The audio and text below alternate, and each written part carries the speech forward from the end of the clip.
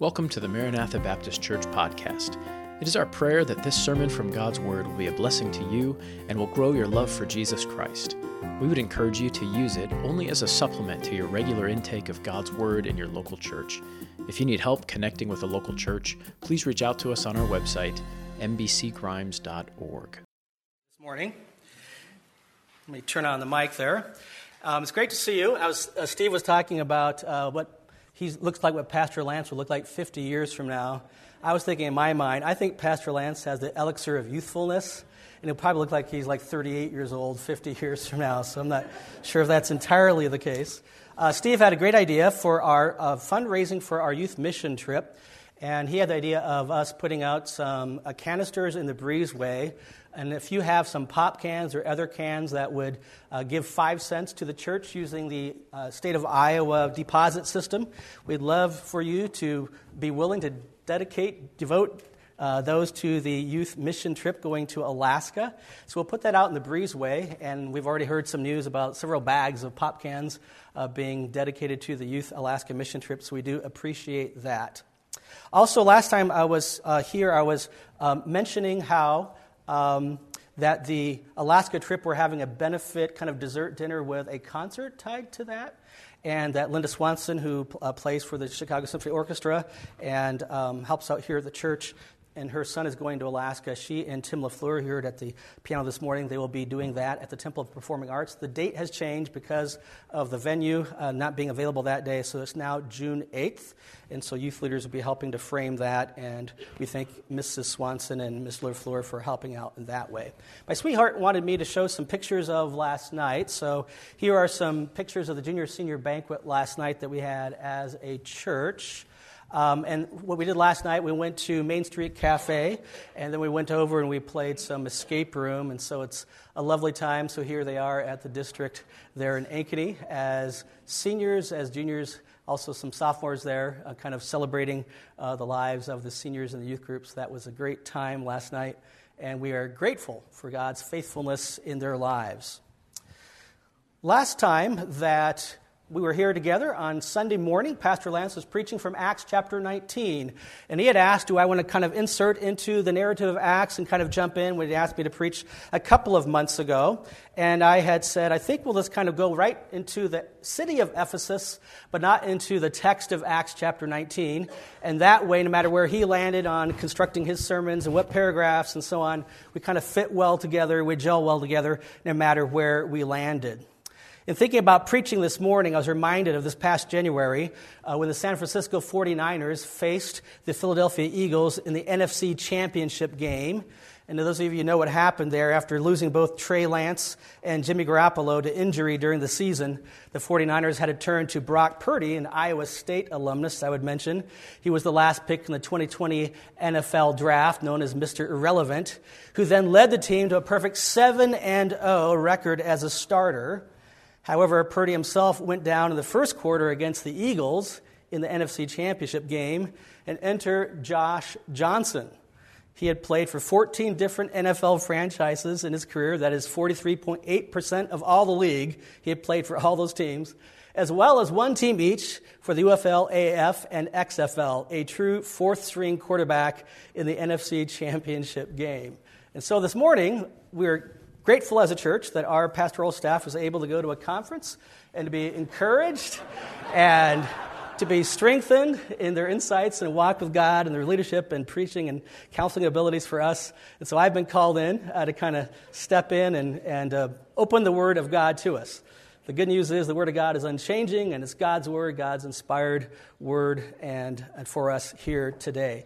So if you're not there, turn your Bibles, please, to Ephesians chapter 5. Ephesians chapter 5. And we're going to be looking at the text that Steve read for us this morning, Ephesians chapter 5 and verses 1 through 21. Let's look to the Lord in prayer. Father, we thank you for your goodness to us. And Father, we pray that as we look into this text, that our hearts as well as our minds might be opened. And we pray for the preaching of your word. We pray for my voice to be carried forth in strength as well this morning. But most of all, we pray for your Spirit to be at work in hearts, in the inner man, in the inner woman. We pray this morning. In Christ's name, amen. Ephesians chapter 5 and verse 1 begins by saying, "Therefore, be imitators of God as dear children."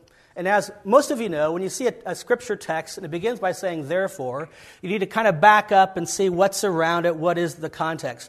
He's building upon the previous discussion, which in chapter 4 has been a long series of put off, put on. So put off these sinful habits of the old man, put on these new habits, the new life in Christ, empowered by the Holy Spirit. And in the very last verse of chapter 4, verse 32, "And be kind to one another, tenderhearted, forgiving one another." To what extent? "Even as God in Christ forgave you." So we're to be kind, we're to be tenderhearted, compassionate, we're to be forgiving. To what extent? Even as God has forgiven us. We are to follow God, but beyond that, not simply following Him, but imitating Him. We are to mimic God in His love and in His forgiveness. And then we have chapter 5, verse 1, "Therefore," based upon all He has said, "be imitators, mimickers of God as dear children," that is, as loved, as beloved children. And the next verse says, "And walk in love as Christ also has loved us." So here too, in the verse after verse 1, we have the similar parallel. As Christ has loved us, we are to love one another. We are to mimic, we are to imitate God's love in Christ for us. Now, when we hear the word imitation today in our cultural context, it's often not a positive thing. For example, I think of imitation leather, and I think of imitation cheese.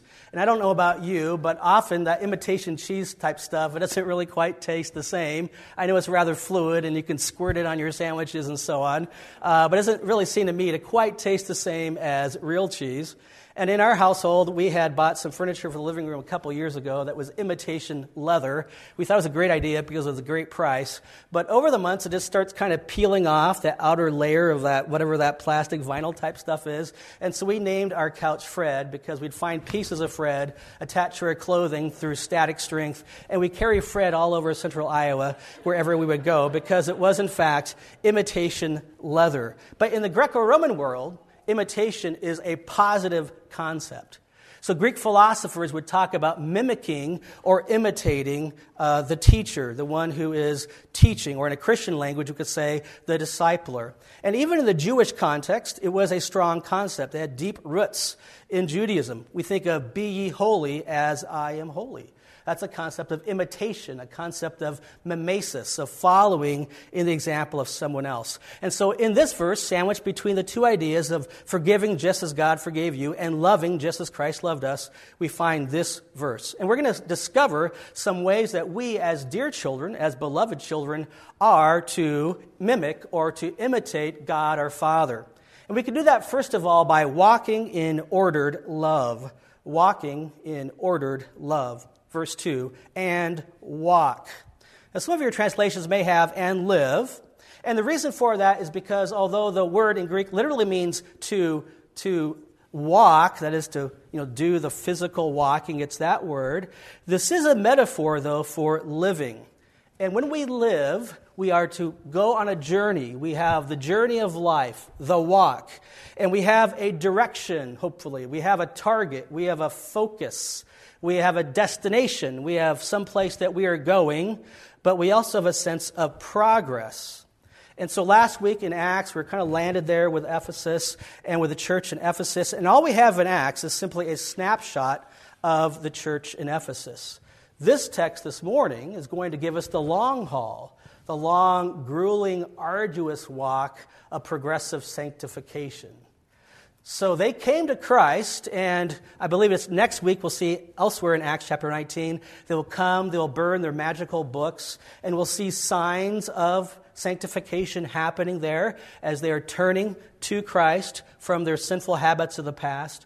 But this chapter, Ephesians 5, which is written years later to that same church, is going to give us some insights into that long process of what we call progressive or continual sanctification, of becoming more and more like Jesus Christ.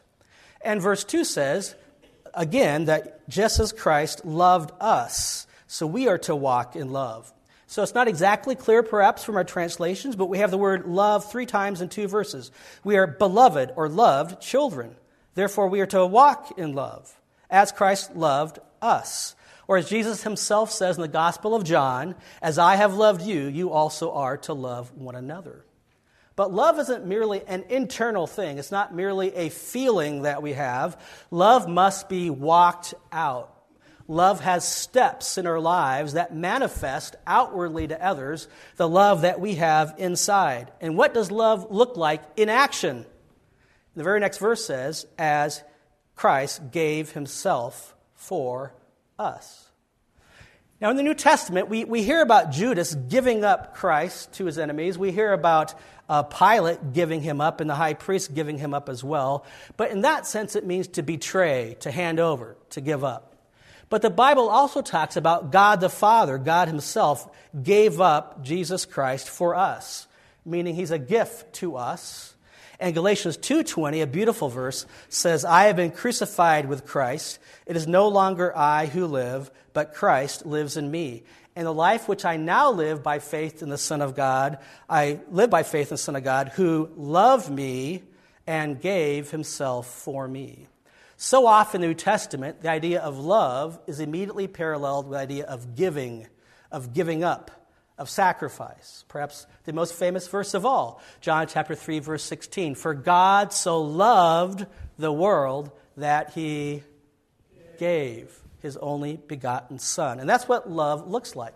Love looks sacrificial. It looks toward the benefit of the other. Verse 2 continues by saying, an offering and a sacrifice to God.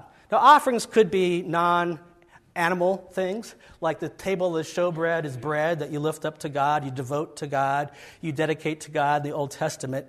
But when it adds an offering and a sacrifice, at that point it refers to an animal who in its dedication loses its life. It involves the death of the sacrificial victim. So here, too, is a way of referring to the sacrifice that is made in Jesus Christ and his love for us. And then it adds, for a sweet-smelling aroma. This depicts things pleasing to God. So like in the Old Testament, you would burn the Old Testament sacrifice, and the vapor, the smoke would rise up to God, and it would be a picture of the people's prayers, the prayers of the saints rising to God, which was said to be a sweet-smelling aroma. So this is all a picture of our walking in love. This is the positive part. This is the positive love of loving God and loving others. And that it is our very love for God that animates, empowers, and motivates our love for others in a self-giving, sacrificial manner, just as Christ did. But then the very next verse says, but fornication and all uncleanness. Now, it seems like kind of a strange hop, skip, and a jump to talk about how Christ loved us, gave himself for us. We are to love each other, and then we are to avoid fornication and uncleanness. But the truth of the matter is that especially in our world and in our context, just like in the first century Greco-Roman world, there are all kinds of imposters of love. That is, there are facets of feeling and action in life that people claim are love, but they're not really true biblical love. And coming off Ephesians 4, remember that principle? Put on, put off. Put on the new man, put off the old man. We are to put on positive love, Christ-like love.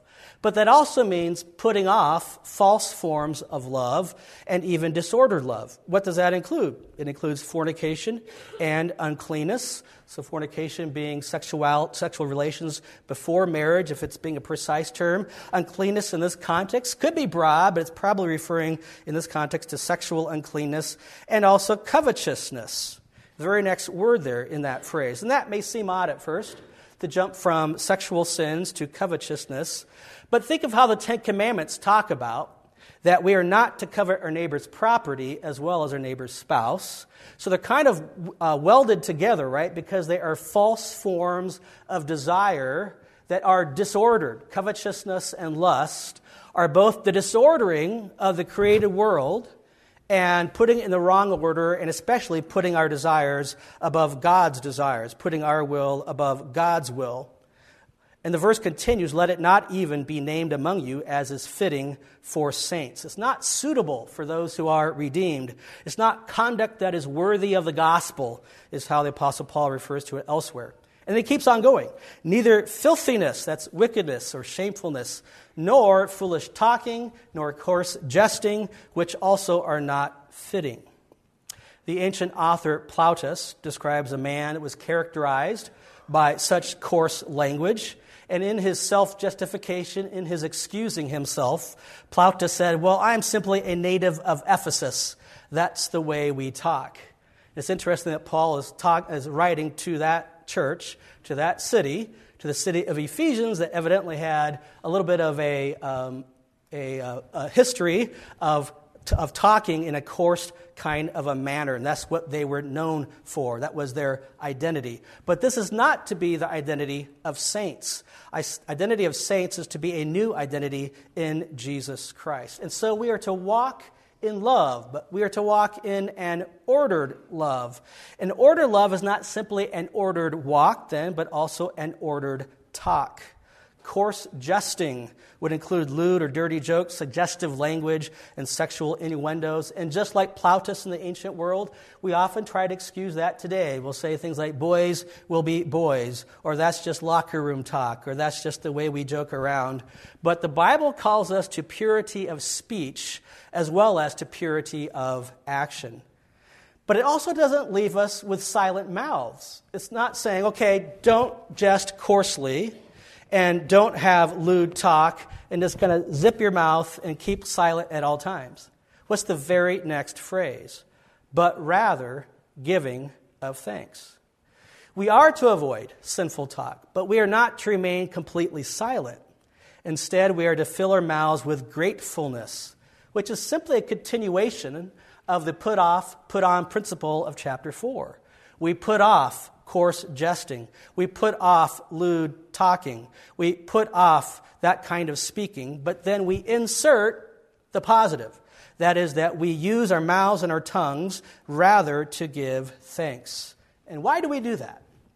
Verse 5, for this you know, you can be sure of this, that no fornicator, unclean person, no covetous, you can see those are the first three words of the previous phrasing, right?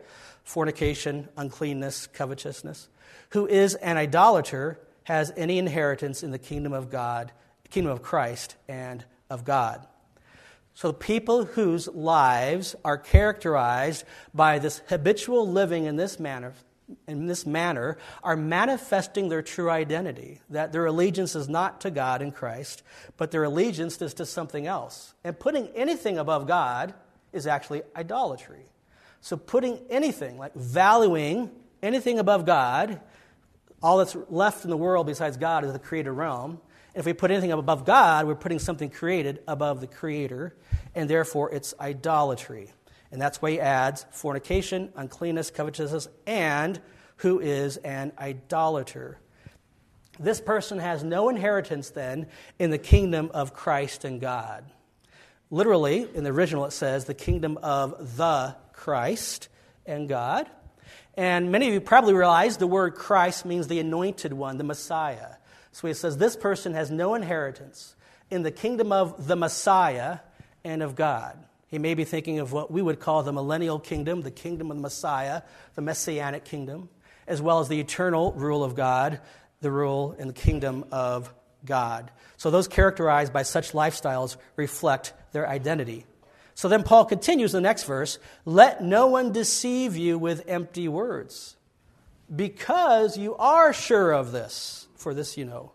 Because you're sure of this, don't let anyone deceive you. Why? Because of these things, the wrath of God comes upon the sons of disobedience. The word sons echoes character. We often hear, in English, we have phrases like a chip off the old block, or an apple doesn't fall far from the tree. It speaks of identity, that the child is just like the parent. But the language of son in particular, beyond child, also speaks of destiny, that is, the son receives the inheritance. And the Bible talks about we will receive the kingdom of Christ and of God. Therefore, do not be partakers with them, he says. So recognize their deception and repudiate their deception. Do not partner with them in their sinful lifestyles. Do not become co-partners with them in the consequent wrath of God. Now, we should probably hasten to add another text here from 1 Corinthians chapter 6, because I want to make clear that the way that one enters the kingdom of Christ, the kingdom of God, is not by cleaning up our lives and by turning over a new leaf and by getting rid of these sins in our lives. There's a very similar verse, passage of 1 Corinthians chapter 6, and it says, do you not know, kind of similar concept, do not be deceived, 1 Corinthians 6, verse 9.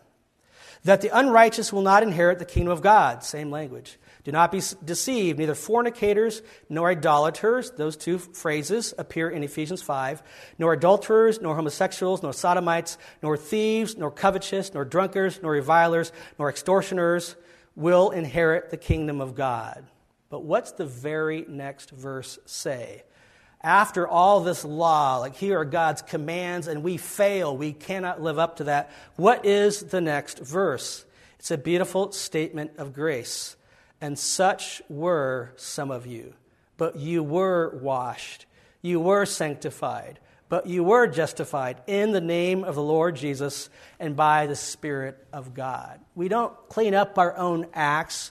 We don't make ourselves better every day and in every way and thereby get into the kingdom of God. Rather, we come as those who are needy to Jesus Christ for His forgiveness because He is the one who loved us and gave Himself for us. And so Paul's drawing this strong contrast between these people, and he says that we are not to be partakers with them, those who are characterized by the old life. Now, at this point, you may be thinking, how does this paragraph right here match up together, verses 1 through 7? How does the fact that we are to be imitators of God and walk in love, just as Christ loved us and gave Himself for us, how does that match up with getting rid of fornication and uncleanness and covetousness and idolatry? John Phillips declares this: love is to be enthroned, lust is to be dethroned, and we are to avoid immorality in our walk and impurity in our talk. So actually, the negative part of this paragraph is also speaking to our loves.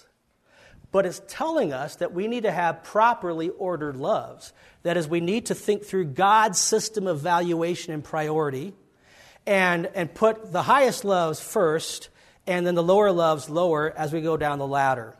So here's kind of a paragraph from an early theologian. He said, but living a just and holy life requires one to be capable of an objective and impartial evaluation of things, to love things, that is to say, in the right order, so that you do not love what is not to be loved, or fail to love what is to be loved, or have a greater love for what should be loved less, or an equal love for things that should be loved less or more, or a lesser or greater love for things that should be loved equally. So some examples of how this works its way out. We think of covetousness, and covetousness is a disordering. It's an elevation of our own wills above God's will. We think of lust. Lust is a disordering of loves. Lust is the elevation of our own pleasures above God's desires. We think of slothfulness or of laziness. Laziness is a disordering. It's an elevation of our ease and of our comfort above productivity. And we think of pride. Pride, at its root, is an elevation of ourselves above God. It's a form of idolatry. But what Paul's getting at here isn't simply the outward actions. He's trying to get to the very heart that manifests itself in those actions. Or as Brian Hedges says, behavior matters, but behavior is always a reflection of what's going on in the heart, of what we love. This means that we can never settle for mere outward compliance with rules. Our approach to spiritual transformation must always be inside out. If we would change our ways, we must first order our loves. And this is a reminder to all of us. It's a reminder to us as parents that we can't fix the inside of our children, for example. We can make an environment that's conducive to godliness, and we can make an environment that elevates and prioritizes the loves, the desires that we have in the proper order. But in the end, it's got to be an internal work of the Holy Spirit, by grace, working in the lives of others. But what I said about parenting is actually true of all of us, because we are all dear children of our Father, whom we are to imitate. And we are to allow His Spirit to change us from the inside out. That is, to change our desires and put them in the right order.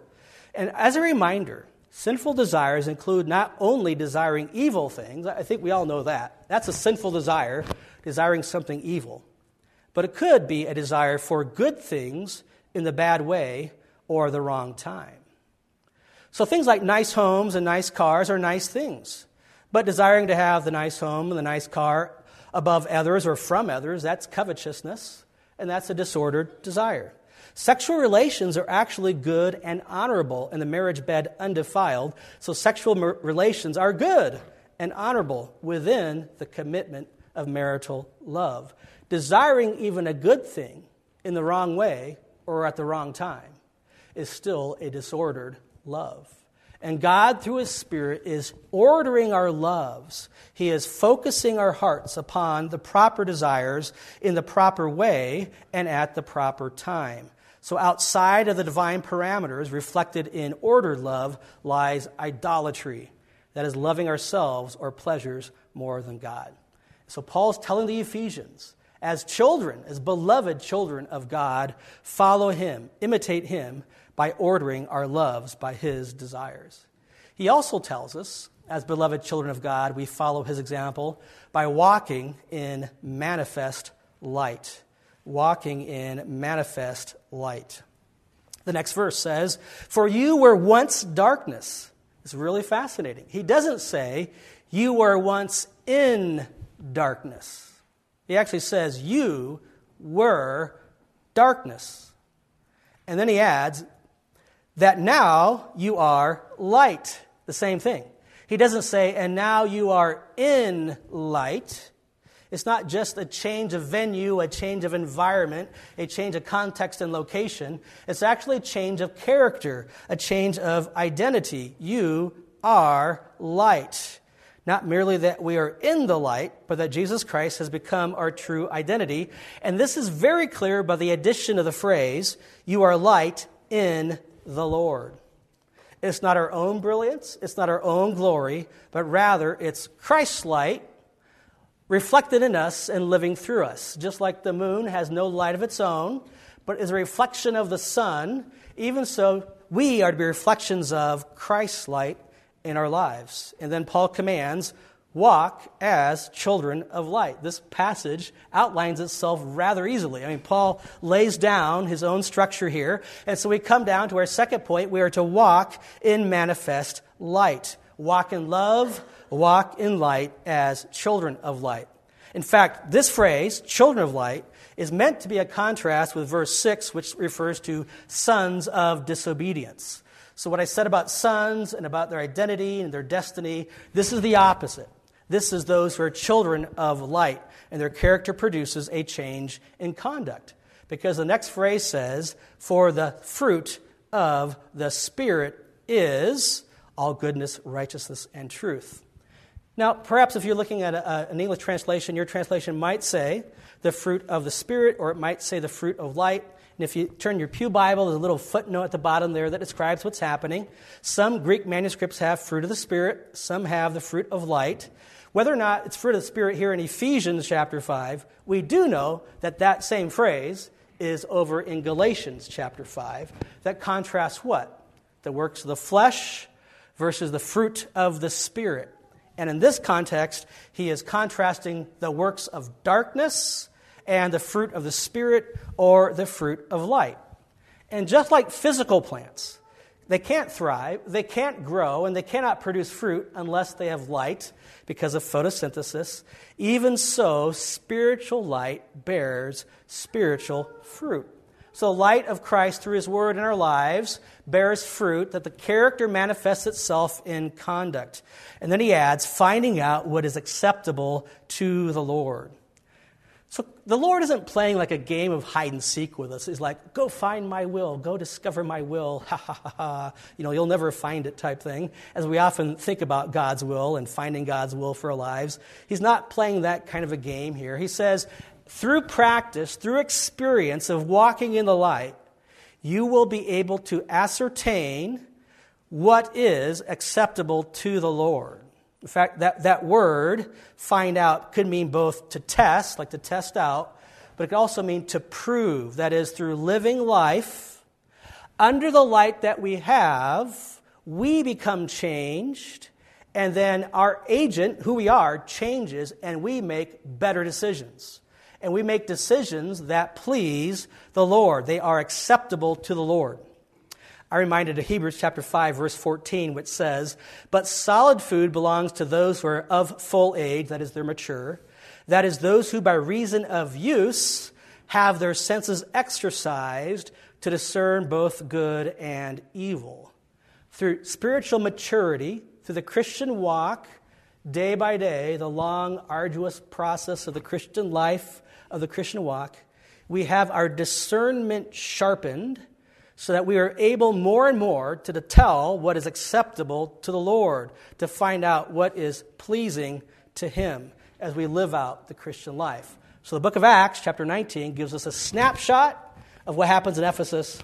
This chapter gives us the long journey, like the movie that happens afterwards, after that Polaroid of what it looks like to live the Christian life.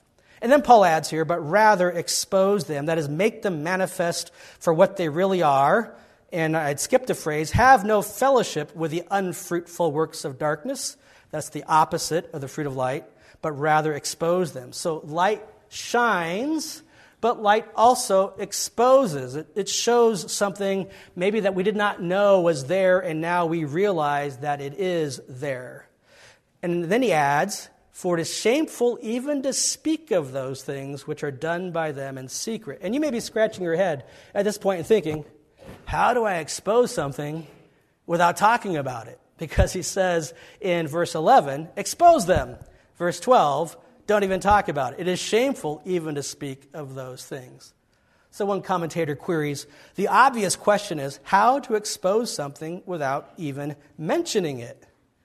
And I'd remind you that light, by its very nature, by what it is, by what it does, it exposes. So you walk into a room and you turn on the light, and without saying anything, you now see the room in a brand new light because of the illumination. It exposes the words of darkness, but also there's a contrast here, that by people seeing the fruit of light in contrast with the works of darkness, they're like, those two things are quite the opposite from each other. They're very different.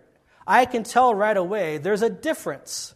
There's a distinction between the fruit of light and the works of darkness. And so we expose the works of darkness simply by the very nature of being light, including those works done in secret. The implication there is they are so shameful that they are swept under the rug or they are kept under wraps. Then verse 13 adds, but all things that are exposed are made manifest by the light, for whatever makes manifest is light. So there's that language of light illuminating and exposing.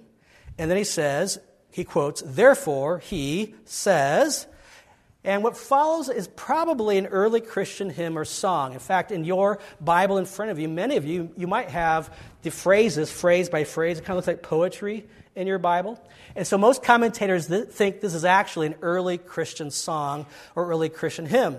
Awake, you who sleep, arise from the dead, and Christ will give you light. It's a little bit different style. It has a cadence that's different than its context. It looks like Paul is quoting from an early Christian hymn or an early Christian song. It's fascinating that three of the concepts here, light and awake or awaken and get up or arise, those three things all appear in Acts 12, where the Apostle Peter is in prison and the angel comes to him. It's like a light comes on and he says, awake, arise, let's get out of here. And then he leaves the darkness of the prison. And some people actually wonder if that's the origin of this early Christian song or hymn. Whether or not that's the case, I am reminded of Charles Wesley's famous hymn, "And Can It Be?"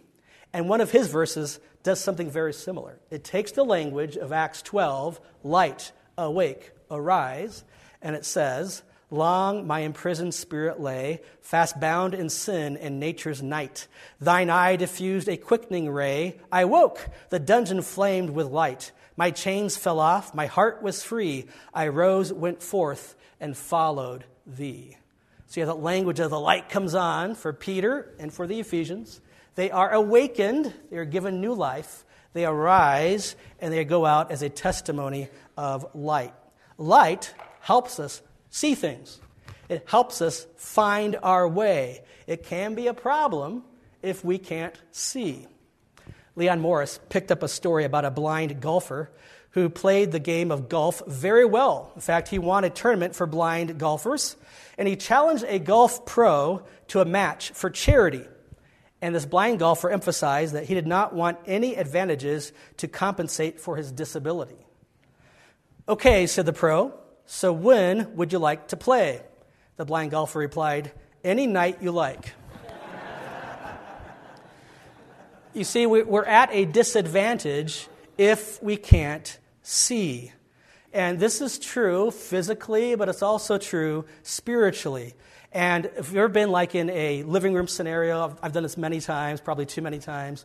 You're in the bedroom, perhaps you hear a noise or something, or you get thirsty or something, and so you have to walk across the living room, but you're too lazy to turn on the light. And you think you can navigate the living room on your own without turning the light, and then suddenly, because of a shin rupture, you remember there's a piece of furniture there, right? Or the worst is when you're barefoot and you step on the Lego blocks that are there on the carpet, and they get embedded into the flesh of the skin of your feet because you can't see them. Well, that's one form of light. That's illumination. But light also exposes. This week, as I was driving through Ankeny, I noticed that McDonald's is now offering $15 an hour to work as a cook or as a cashier at McDonald's, $18 an hour for sub-managers. And I was recalling my very first regular job. I did tasseled corn the summers prior to this. But my regular job was at an old Air Force base that was being remodeled and reinvigorated for another purpose.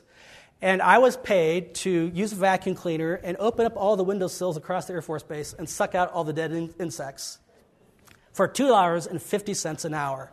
So $2.50 an hour was the minimum wage back then. But the problem was there weren't only insects in the windowsills that were dead. There were these cockroaches. This is in Missouri. They're about that long, and they're kind of reddish. You step into the room, you turn the light, and what happens? They scurry away, right? Because you're exposing them and they run away. And so we are to be the light that exposes darkness and its works by being children of light. By imitating our Father, we shine forth with His light, and thus we expose the works of darkness in our own lives as we are changed, transformed by Christ, and the lives of others. Third, as beloved children of God, we follow His example by walking in practical wisdom. The next verse says, "See then," it's actually the very same word, translated as therefore twice before in this passage. "See therefore," just like verse 1, verse 7, "that you walk circumspectly." Big word, it means carefully. So we are to process life's decisions wisely. "Not as fools, but as wise." So the previous paragraph contrasted light and darkness. This paragraph contrasts wisdom and folly. So walk wisely, walk circumspectly, walk carefully, not as fools, but as wise, redeeming the time. Literally, buy back the time. Use up the time wisely, or maybe even the opportunity. So make the most of every opportunity. Many of you are aware that Colossians is a parallel book to Ephesians. Colossians chapter 4, verse 5 puts this exhortation in the context of evangelism and apologetics. Walk in wisdom toward those who are outside, Colossians says, redeeming the time. Let your speech always be with grace, seasoned with salt, that you may know how you ought to answer each one. So make the most of every opportunity, even in outreach and in apologetics. Why? Because the days are evil. It doesn't simply say, although the days are evil. It says, because the days are evil, therefore we are to walk in light. It's even more of an imperative as the world around us is dark, that we are light and that we walk in light and that we show wisdom in the midst of folly. Therefore, do not be unwise, but understand what the will of the Lord is. So here have a contrast. Not unwise, but understand. Understand what? What the will of the Lord is. That thing that we're often seeking for. I'm trying to discover God's will. And this passage is telling us how to know what is acceptable to God.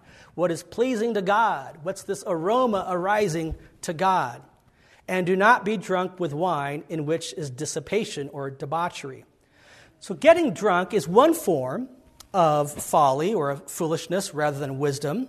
It is a form of escapism from life's troubles and life's heartaches for some people, but is really an enactment of foolishness in other ways. As Leslie Mitten says, when the effect of the drug has worn off, the same desperate situation is still there to confront us once again, and we are even less well equipped to meet it with wisdom and with courage. We even talked today, legally, about being under the influence and being impaired, right? So one's under the influence, one's impaired, one's not thinking straight, one's not thinking wisely. John Daly, who is a famous professional golfer, and he's famous for his antics both on the course and off the course. I say this because he himself posted this, so I'm not trying to mock him. He himself posted this on Instagram. He posted a $446.10 Taco Bell order on Uber Eats to his Instagram story. Among other things, he had this massive order that included 5 grilled cheese burritos, 10 crunchy taco supremes, 10 spicy double steak grilled cheese burritos, 1 beef burrito, and dozens of the free mild sauces.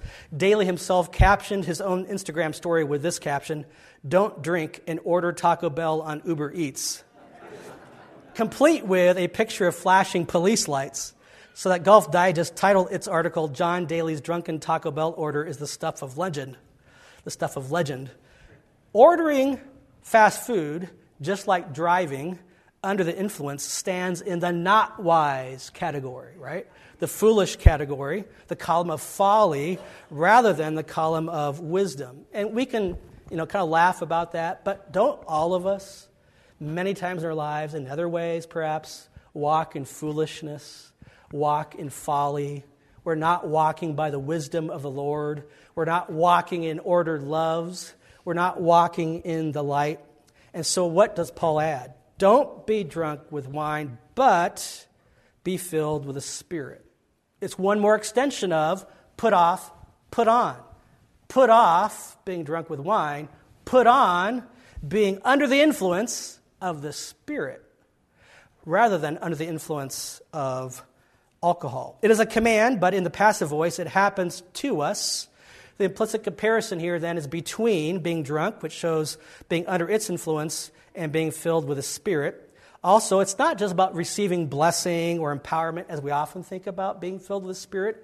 It actually is a reference to being under the Spirit's influence, under His control, under His leading, and under His guiding. How does that happen? Once again, Colossians, the parallel, is very helpful. Colossians says, instead of being filled with the Spirit, it says, let the word of Christ dwell in you richly in all wisdom. Same context, same results, which tells us that being filled with the Spirit is the same as letting the word of Christ dwell in us richly with all wisdom. And in the early church, Acts chapter 6, they were told to find 7 leaders full of the Holy Spirit and of wisdom, which tells us they could identify someone and say, that person is filled with the Spirit and with wisdom. It's not just an internal experience alone. It manifests itself outward in character and in conduct. And how does it do that? Our passage here has participles that follow to show what being filled with the Spirit looks like. First of all, speaking to one another in psalms and hymns and spiritual songs. Psalms is perhaps a reference to the Old Testament Psalter. Hymns would be worship directed to God directly. Spiritual songs, perhaps more spontaneous outpourings of praise, or maybe even testimonial songs. But yet Ephesians doesn't really nail down these strong distinctions. It simply is stressing worshiping God. That's one way we manifest being filled with the Spirit. Singing and making melody in your heart to the Lord. So here's a contrast. Colossians even says teaching one another through psalms, hymns, and spiritual songs, which reminds us the worship has to have content to be taught. So good worship has good theology in it that's worthy of being taught. You share it. It's not simply an emotional download. It is, hopefully, from the heart, though. It says here, it says, in your heart to the Lord. So we have both from the heart, but also content-rich doctrine that's being taught in the midst of the worship. Or as Paul says elsewhere, I will pray with the Spirit, but I will pray with the mind also. I will sing with the Spirit, but I will sing with the mind also. It is both from the heart, but it is also rich in content, is what our worship is to be like. And then he adds another participle, giving thanks always for all things to God the Father in the name of our Lord Jesus Christ. That's pretty universal sounding. And think of Paul and Silas in Philippi as they are in prison. And what do? In prison, in Philippi? They break out in song. Paul practiced what he preached. He was giving thanks always for all things to God, including singing and making melody in his heart to the Lord. Reminds us the importance, once again, of thanksgiving, of putting in the good stuff when we take out the bad stuff. And this passage includes one more parallel participle, submitting to one another. John Phillips quips, we are to be filled with the Spirit, manifested in being thrilled in the Spirit, singing in our hearts, continually giving thanks. But we are also to be drilled in the Spirit, that it means trained to submit to one another. This is a transition verse, so breaking into paragraphs, different translations put it with a paragraph that follows, or the paragraph I have it here this morning, the paragraph that precedes. But it definitely is a bridge verse. It's a universal statement to all believers, submit to one another. Later, he'll break it down by aspects, by wives, husbands, children, bondservants, master, etc. But at this point, it's universal. All of us submit to one another. As he says in Philippians chapter 2, verses 3 and 4, let nothing be done through selfish ambition or conceit, but in lowliness of mind, let each esteem others better than himself. Let each of you look out not only for his own interests, but also for the interests of others. And here, Paul adds, in the fear of God. It's easier to submit to other people if we first submit to God himself. And we are drilled to be trained to be under his authority, to submit ourselves to him. And therefore, we are willing to let God be God and be sovereign in our lives, and as he has called us then to submit to other people. So fools live in drunkenness and not understanding God's will. The wise are characterized by singing, giving thanks, and submitting.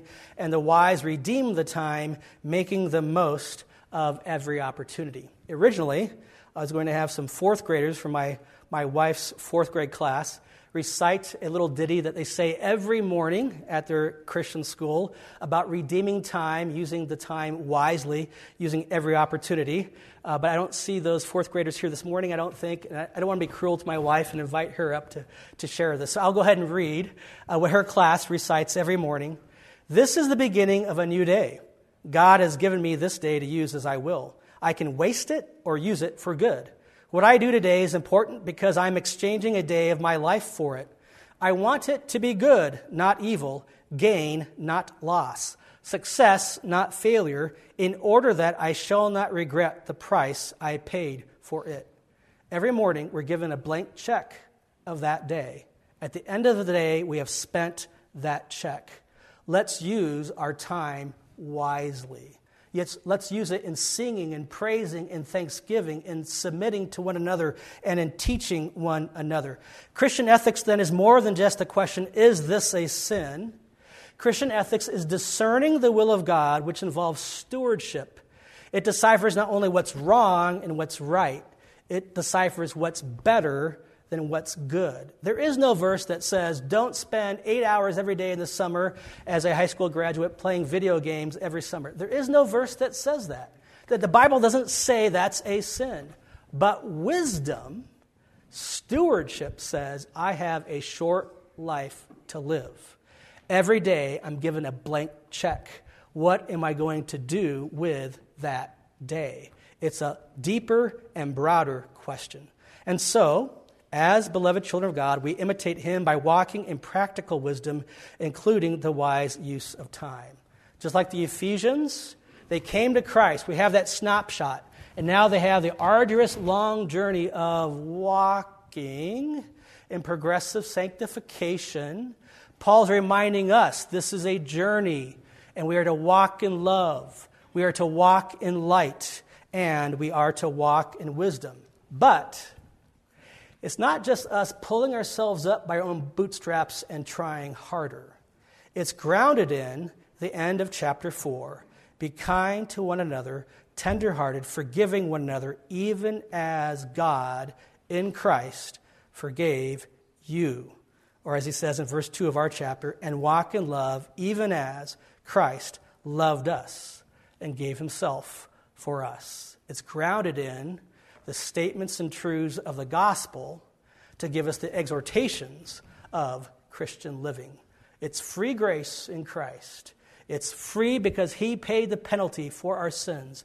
He gave himself that those who live should no longer live for themselves, but for him who died for them. Let's pray. Father, we praise you for the gospel. We praise you for this text of Scripture. We thank you for these insights into the Ephesian church and where they went after the missionary journeys of the Apostle Paul and how he continued to interact with them and to write to them. Father, I pray that you would be at work in our lives, that you would encourage but also exhort us through this passage of Scripture, we pray. In Christ's name, the one who loved us and gave himself for us. Amen. Thanks for listening. For more resources, visit our website, mbcgrimes.org. May the word of Christ dwell in you richly, and to God be the glory.